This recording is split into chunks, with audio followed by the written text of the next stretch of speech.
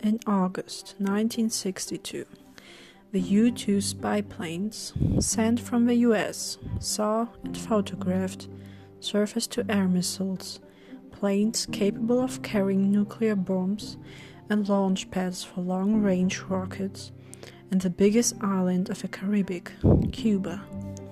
This was the beginning of the Cuban Missile Crisis, in which nuclear warfare was the closest to happen in all human history.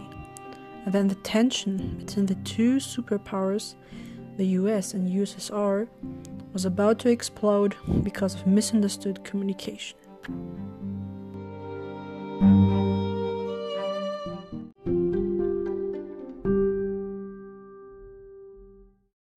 Hello, my name is Anna Anders, and I will be talking about the Cuban Missile Crisis, its background, cause, events, and conclusion.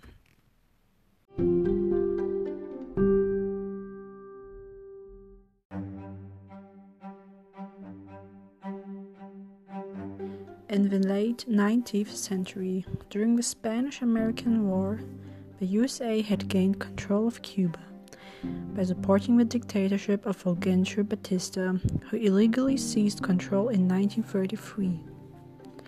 Additionally, the Americans held control of a major industry in Cuba, and most important was the sugar industry. While Cuba was the most productive in the Latin American region, its wealth was not equally distributed to the people. This made a stage for Fidel Castro, a lawyer with liberal nationalist political background, to overthrow the corrupt regime of Batista with a self-organized guerrilla force, also known as the Cuban Revolution, in December 31st, 1958.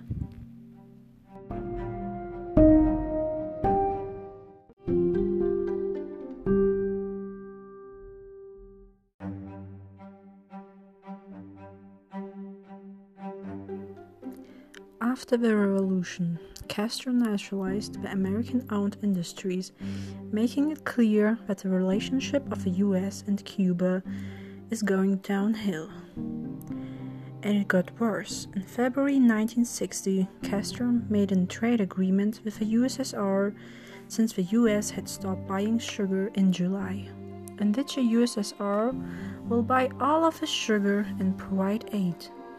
Cuba estranged themselves from the US completely when the invasion of the exiled Cubans happened near the coast of Cuba in April 1961. This terribly planned invasion was provided by the CIA, and when the attempt completely failed, it was a huge embarrassment for the US.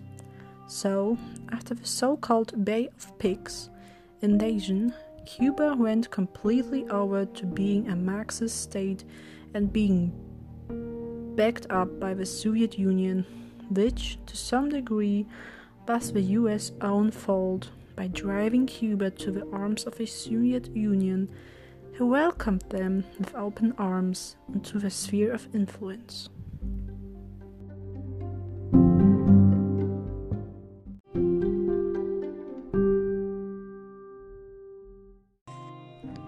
Because of the Bay of Pigs invasion in 1962, the Soviet Union's fear of American invasion became more evident to them, so they started to plant missiles in Cuba.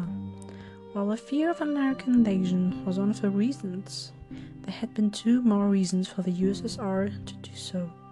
First, they were behind in the space race, because they were only able to launch missiles to Europe, while the USA was capable of launching ICBMs.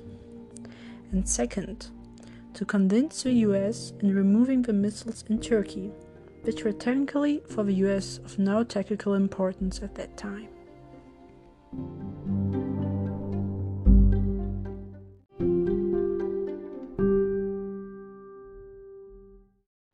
And now, we've come to the beginning of this whole podcast. I shall talk about how important President Kennedy's and Khrushchev's decisions were, and that one small error in the high tension between the two superpowers could have brought us a nuclear war and the possibility of a third world war.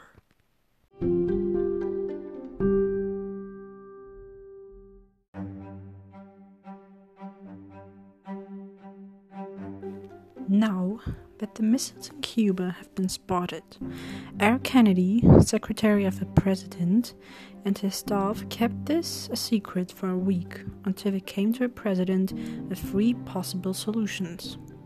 First, a diplomatic or political solution. Second, an attack on the nation. And the third, a naval blockade or quarantine. The President chose a blockade and made in his speech clear that they will quarantine Cuba until the missiles have been completely removed. In this case, we can see that Kennedy truly played with a fire, as brinkmanship can also be called, since by setting up a blockade it would only tension up the situation and it didn't resolve anything, and only put an unnecessary stress for the people. And since none of the two leaders wanted to look weak for the country and to keep their camp attractive for other countries, none of them would back down at that time.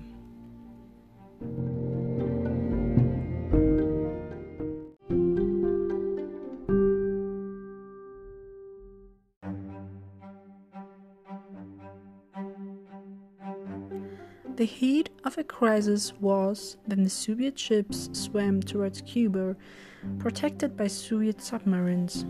It was in one of those events that made it clear that if only one wrong decision would have been made by the Navy, a nuclear warfare in a global scale could have been broken out.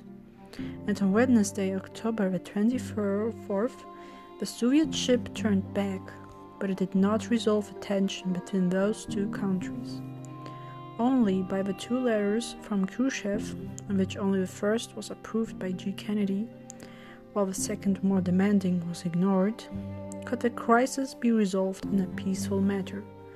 With that, the missiles were removed from Cuba, and America promised to not invade Cuba. It was a clear victory for G. Kennedy.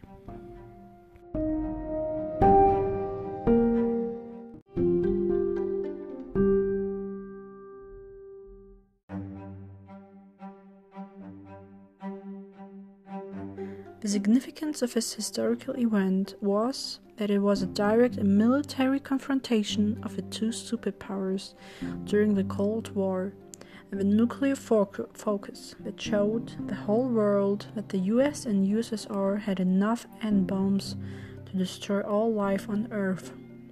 As a result of all this crisis, a link telephone has been established to ensure that in future no miscommunication may occur again, as well as an agreement for an atmospheric test ban treaty has been established.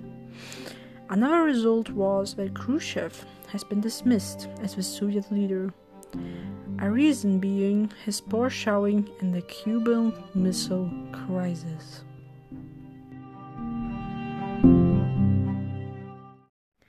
This is the end of this podcast. I hope you learned something new or enjoyed the overview of the Cuban Missile Crisis.